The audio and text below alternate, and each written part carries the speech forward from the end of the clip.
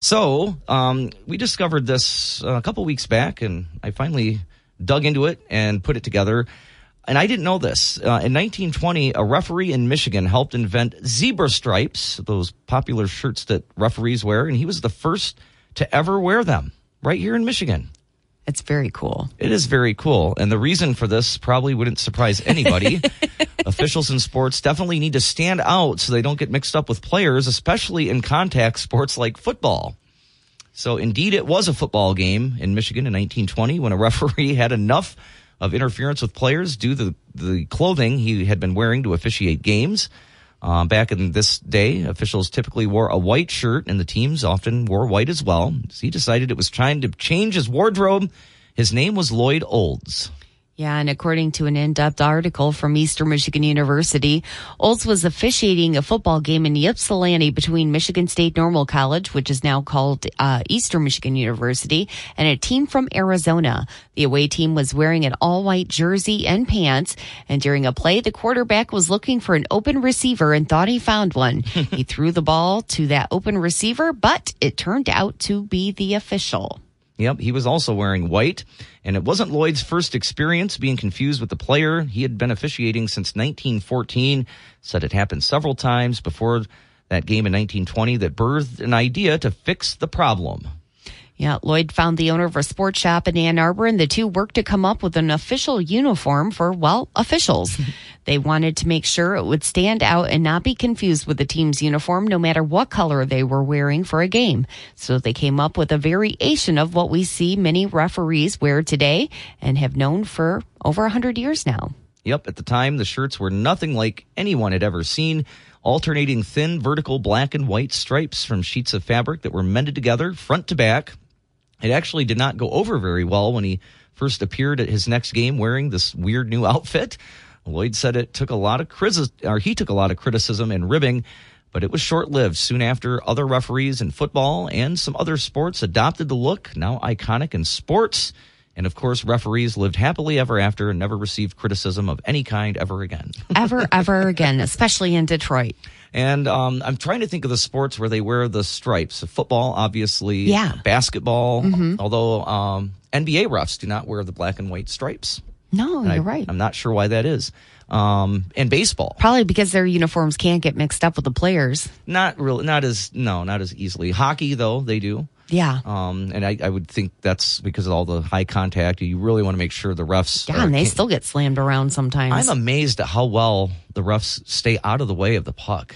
I mean, you got a lot of motivation. Yeah, and you're on skates, too. Well, they do wear some sort of padding, though, don't they? Oh, yeah, they have some protecting clothing on. Just like the umpires for baseball. Yep, but the umpires in baseball also, I don't believe, have ever worn the stripes, at least not at the major levels. They usually wear like a dark gray. And, of course, baseball. What about boxing? I'm trying to remember. No, usually they're wearing a suit. Yeah, I think the boxing referees are dressed up a little. Well, we'll look more into this. Yeah. But there was some other great sports news locally for Battle Creek. Hockey will be returning to the rink in downtown Battle Creek this fall. That'll be exciting. Yeah, it's been a couple of years without hockey. Of course, the last team that played was the Battle Creek Rumblebees. A team called the Battle Creek Colonels will represent the city in the United States Premier Hockey League. They will start playing in September at the rink at 75 Houston Street in downtown Battle Creek.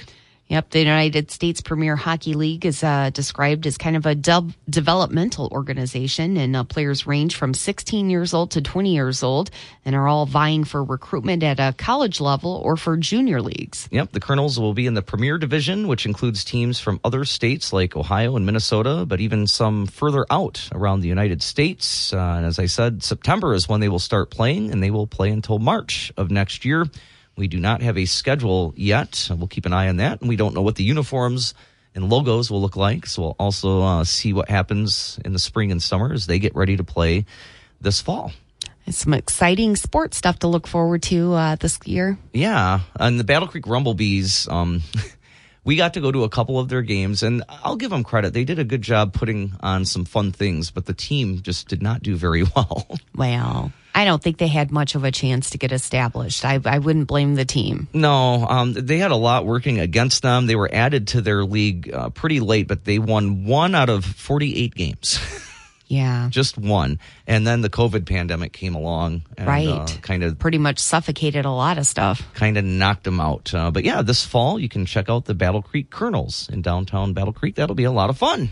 Yeah, and if you want to read about either of these stories, you can find them at 953wbck.com, on our Facebook page, or on the app. We're going to take a quick break and we'll be back.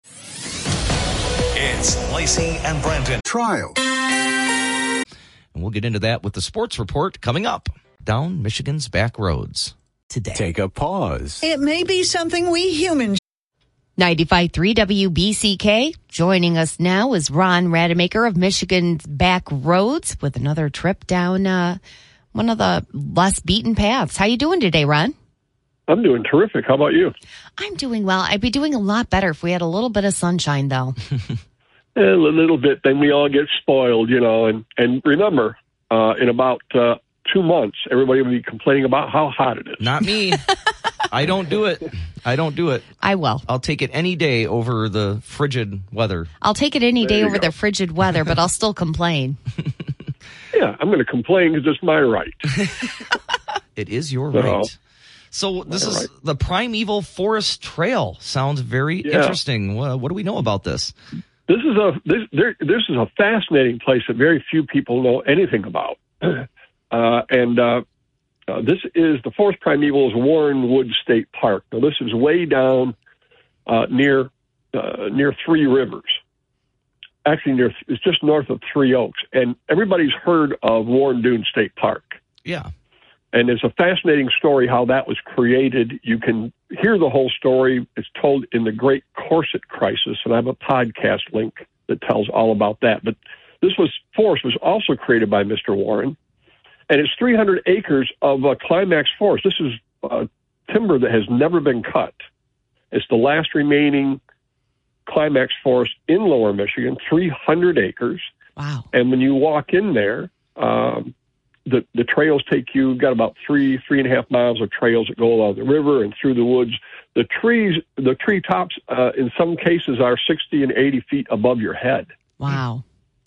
And they form such a complete canopy because they're so old that even on the hottest day, Lacey, there'll be cool and shade down in the forest. I will keep that in mind on those hot days for something to do. Yeah, this is a fantastic place, and it's hard to describe it in words. When you can go in on the south side, and that's the state park area, only open in season.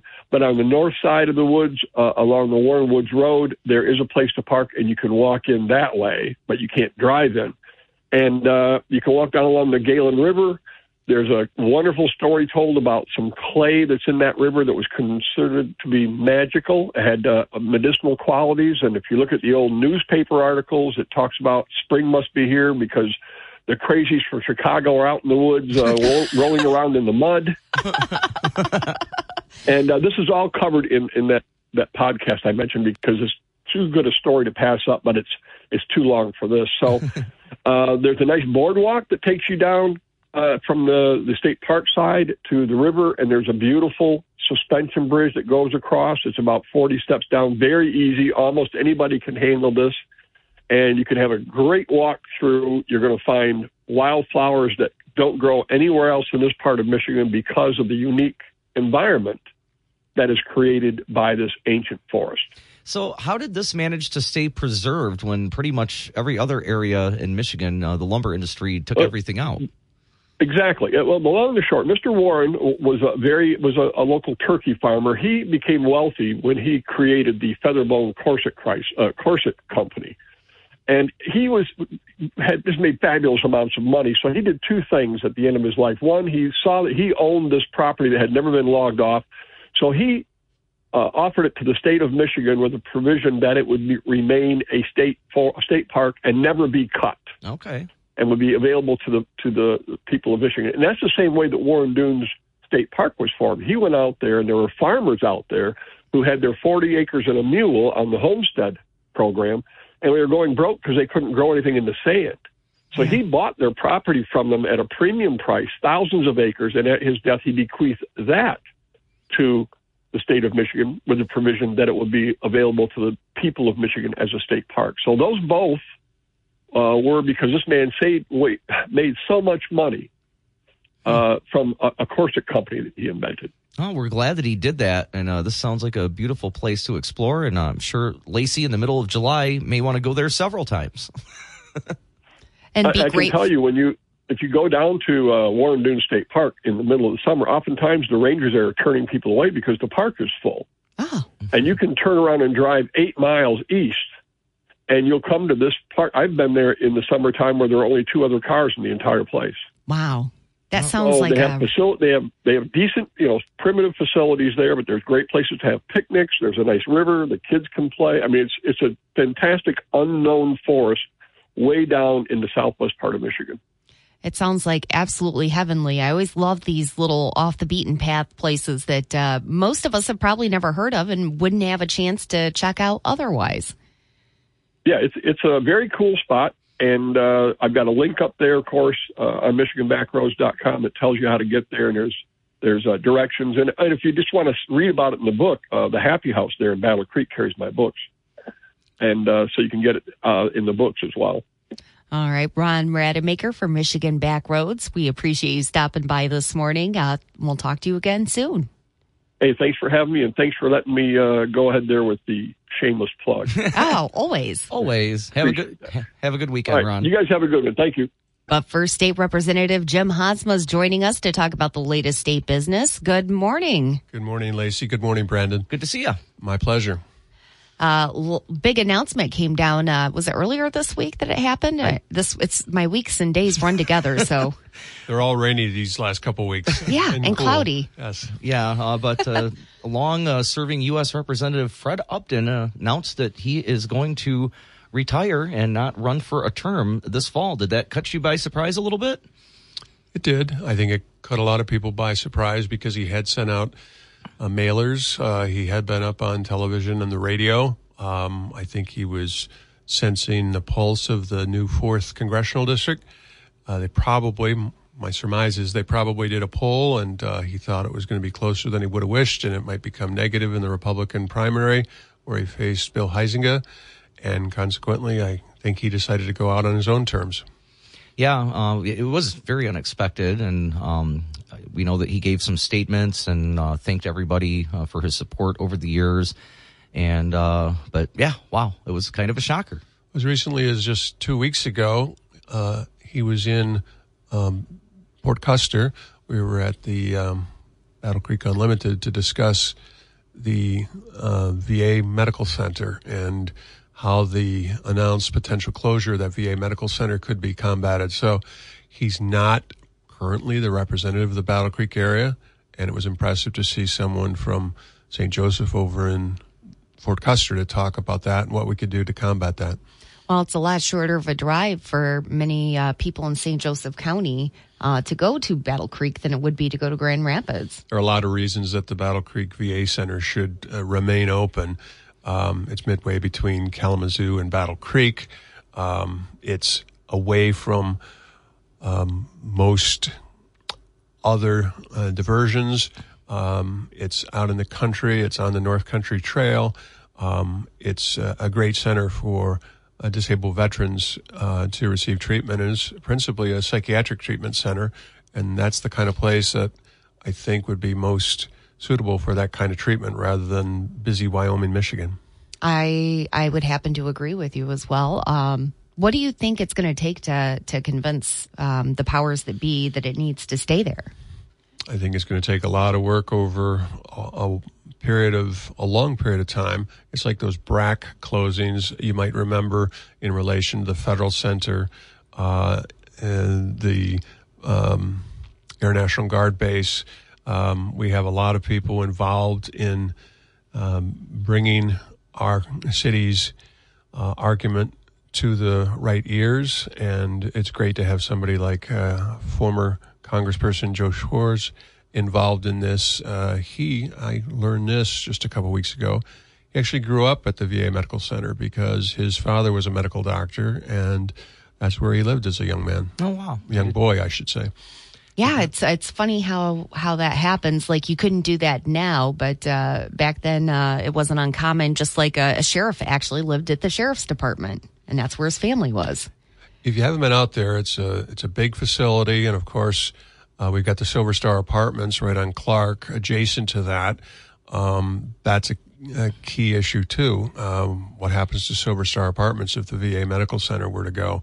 It's not happening anytime soon, but hopefully we can nip this in the bud early on. How can residents in the area help this effort?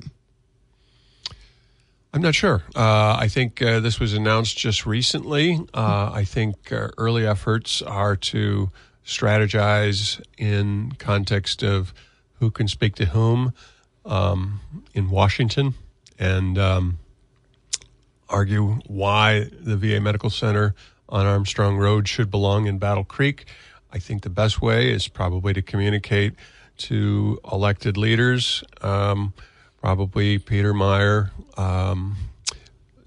Gary Peters, Debbie Stabenow, and Fred Upton, who's shown an interest in coming over to Battle Creek. So I'm hopeful that people in Battle Creek might communicate to our U.S. Senator's offices and to Peter Meyer's office, our 3rd Congressional District Representative currently. We wanted to touch on a couple of things related to Governor Whitmer this week. One was she signed a bill to speed pre-approval of health care. How is this supposed to help residents?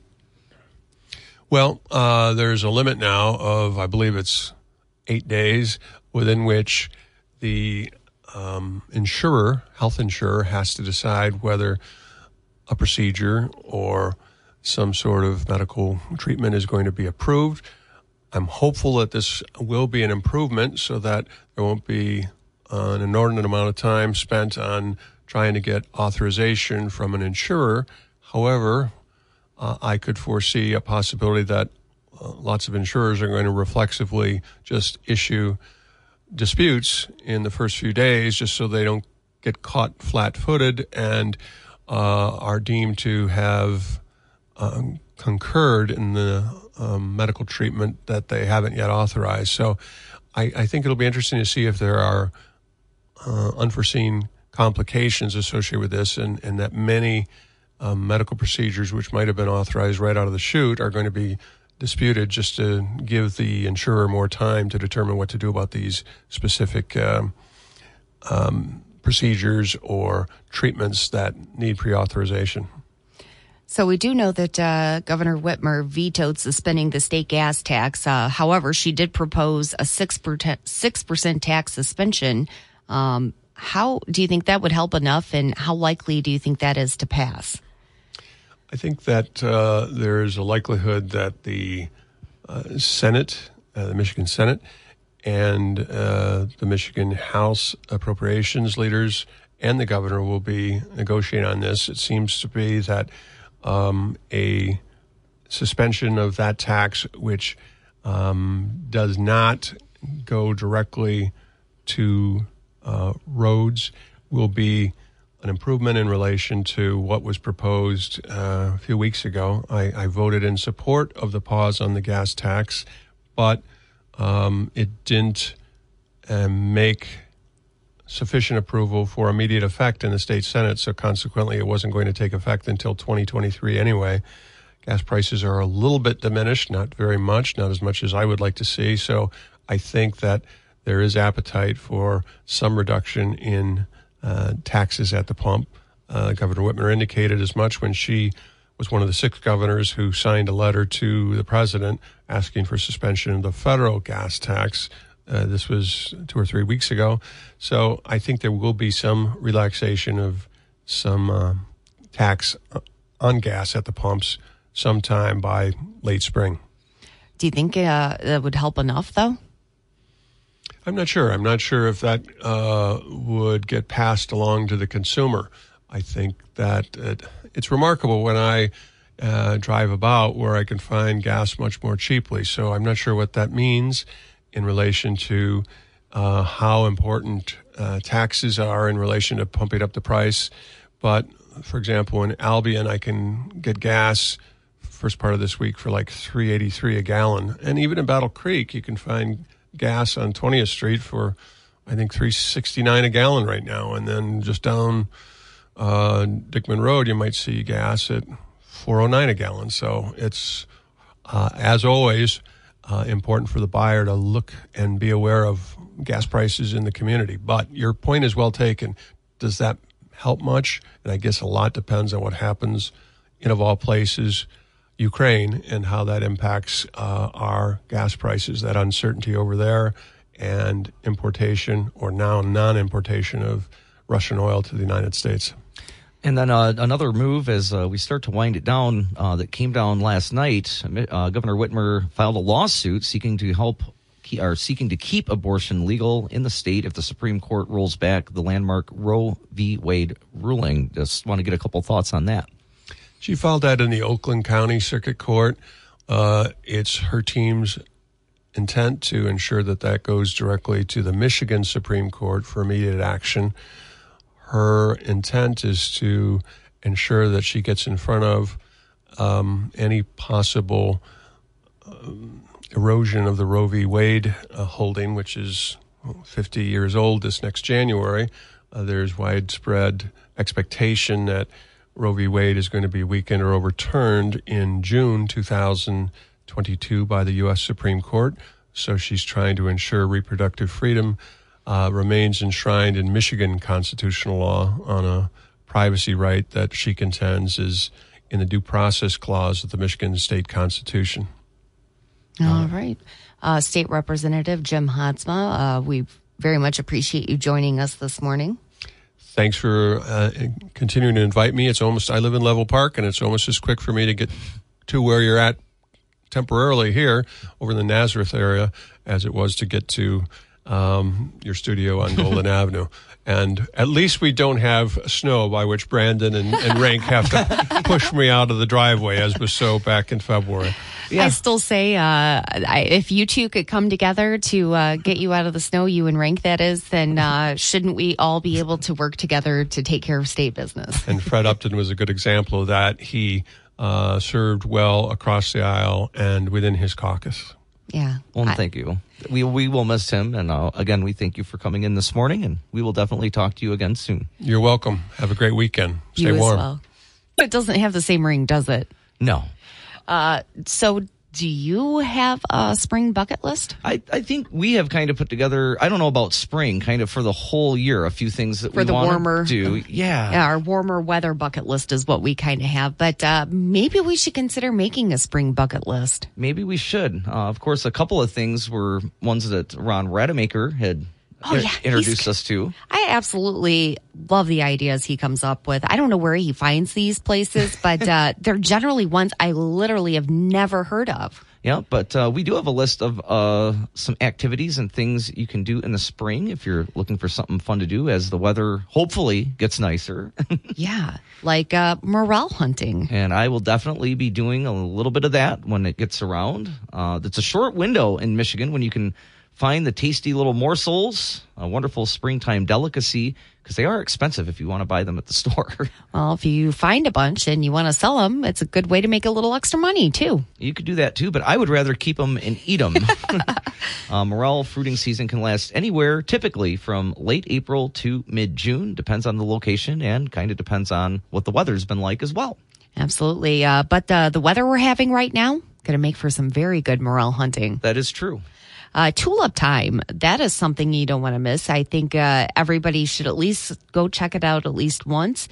It's the annual celebration honors all things Dutch and has been a tradition 92 years. And it's such a beautiful backdrop when you go there and you see all the flowers, and they've got the windmill. Of course, it takes place in Holland, and people travel from all over the world to go to this. But, well, if you live in this area, it's just a hop, skip, and a jump away. Absolutely. And 6 million tulips will be in bloom. That is a lot of flowers. It is a lot of flowers. Opening day at Comerica Park. That is happening today. So you better get up and go. And bundle up.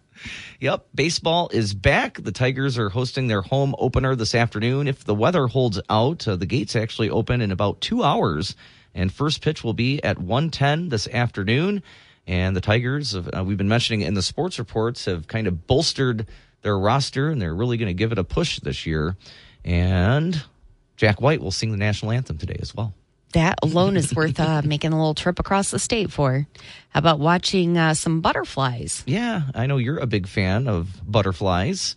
And it's the largest temporary tropical butterfly exhibition in the nation at Frederick Meyer Gardens in Grand Rapids.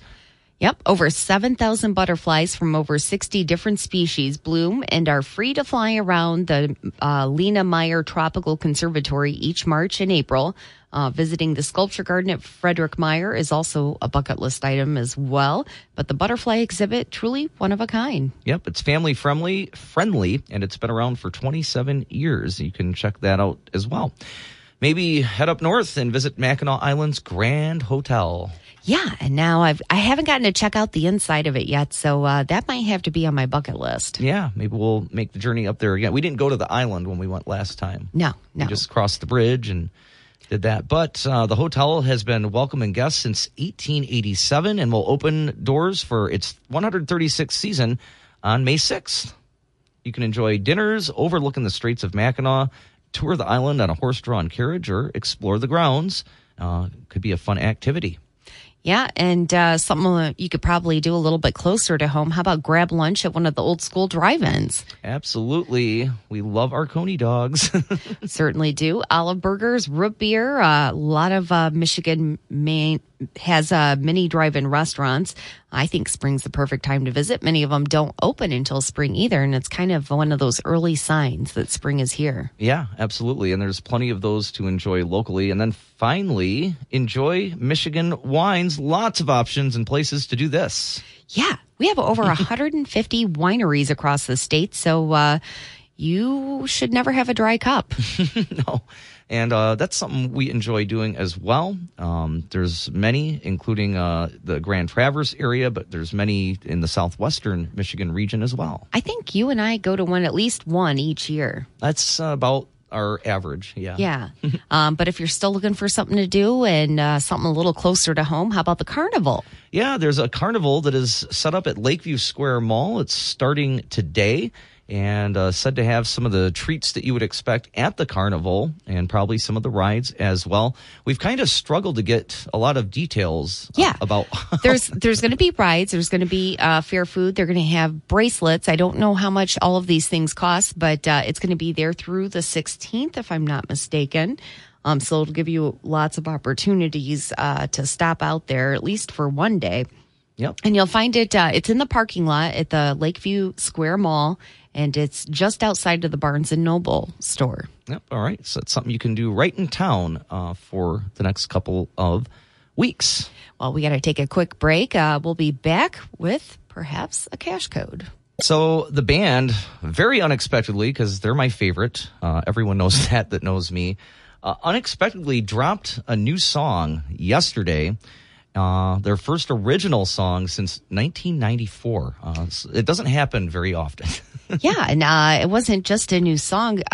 Did they drop a video too? Yeah, there is a video. It was released at midnight London time, which was in the late afternoon yesterday. So I got a chance to listen to it. And there's a important reason. This wasn't just a random, hey, we're going to drop a song. No. Hello, it's been 28 years. Yeah.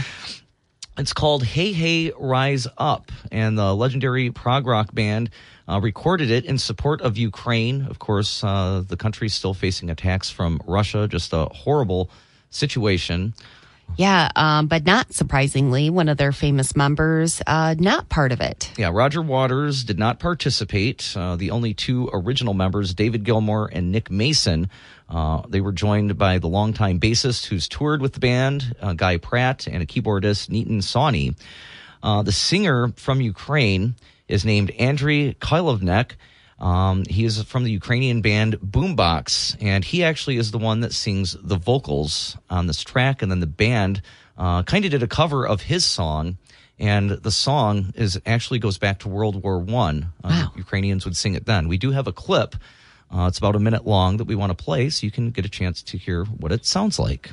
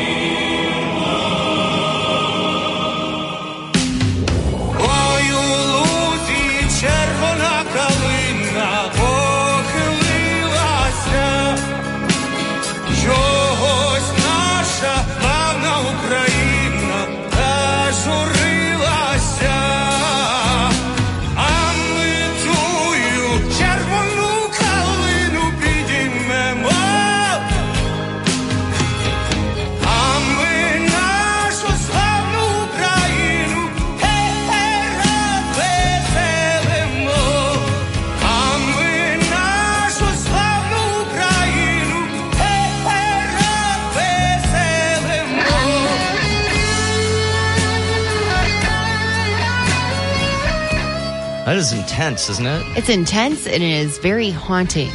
It is, and like in classic Pink Floyd style, there's beauty in it as well. All those things combined. Yeah, the band recorded the track on Wednesday, March 30th, and it, as you mentioned, features It's a tough pronunciation. There's a lot of consonants. Kolvenuk's vocals from his performance of the Ukrainian protest song. The Red Oh, man, it sounds like I've been drinking, and I have not. The red viburnum in the meadow. There you go, viburnum. Yep. It was written during, as you mentioned, World War I. Pink Floyd translated the last line of the protest song, which reads, "Hey, hey, rise up and rejoice." And that's how they came up with the title. Yep, and we do have an article on our website, 953wbck.com. There's a link to listen to the track and watch the video, and there's also the artwork that they used for the single, which is available. The proceeds from the song will go toward the Ukrainian Humanitarian Relief Fund. It is on digital platforms. You can find links also to that. Just a really awesome thing for the band to do, to give this singer a little boost. Well, I don't think it's to give the singer a boost, but I think you mentioned yesterday that David Gilmour has ties to the country. He does. He has family members that are directly Ukrainian. So he's, I don't know if they're living in there. I didn't really go too far into that, but yeah, this is affecting him directly, and another reason that he wanted to get involved in the band. Well, and we're going to take a quick break, and we'll be back with a look at your weather. 95.3 WBCK. Joining us now, Scott Bertram, host of the Radio Free Hillsdale Hour. How you doing today, Scott? All is well. How are things with you? I mean, I could use a little sunshine, but I guess I shouldn't complain too much. You'll get it soon enough. Apparently, I'm not enough sunshine for her. Yeah, it's been, same here as there, I'm sure. It's either rainy and 43, or it's kind of maybe a little sunny, but 32. So that's what we got dealing with right now. Now, next week is supposed to be better. Let's keep our fingers crossed. Ready for the bike rides to start. Yes. So what do you got coming up this weekend? This weekend on the Radio Free Hillsdale Hour, PBS had a new documentary, the Ken Burns documentary on Benjamin Franklin, debuting this week. And so we turned to one of our Ben Franklin experts, Dr. Kevin Slack from our politics department. He's written a book on Franklin a couple of years ago now. And we start a multi-part interview with him. And this week we talk about Franklin as Enlightenment philosopher, to sort of give you a little more information and maybe a slightly different take on Ben Franklin this week with Kevin Slack. Christopher Rufo, very involved in his work on critical race theory and schools and how parents can become involved in the fight. He was on campus these past 2 weeks as a Pulliam Fellow here at Hillsdale, teaching a quick a 2-week class for some of our journalism students and also giving a public lecture. And so we spent some time with him talking about his work and, again, how others can become involved. And then Blake McAllister, one of our philosophy professors here at Hillsdale, he's done some research on the problem of evil and suffering. In short, the age-old question, if God is good, why is there evil? Why is there suffering? Why do bad things happen to good people? Those kind of questions. And so Blake McAllister from our philosophy department tries to address those as best he possibly can in our short time with him on this week's program. So we talk Ben Franklin, we talk CRT, we talk evil and suffering, all that coming up this week on the Radio Free Hillsdale Hour. All right, and of course you can hear that tomorrow morning right here on WBCK. That Benjamin Franklin documentary that caught our eye. We like those kinds of things, so we're going to try to look that up on PBS and give that a watch. Looks pretty cool. Yeah, I think that debuted just this past week with a 2-part documentary on Benjamin Franklin, who's a real interesting guy. Absolutely. Scott Bertram, host of the Radio Free Hillsdale Hour, thank you so much for joining us this morning, and we'll talk to you again next week. Sounds great. Have a wonderful week.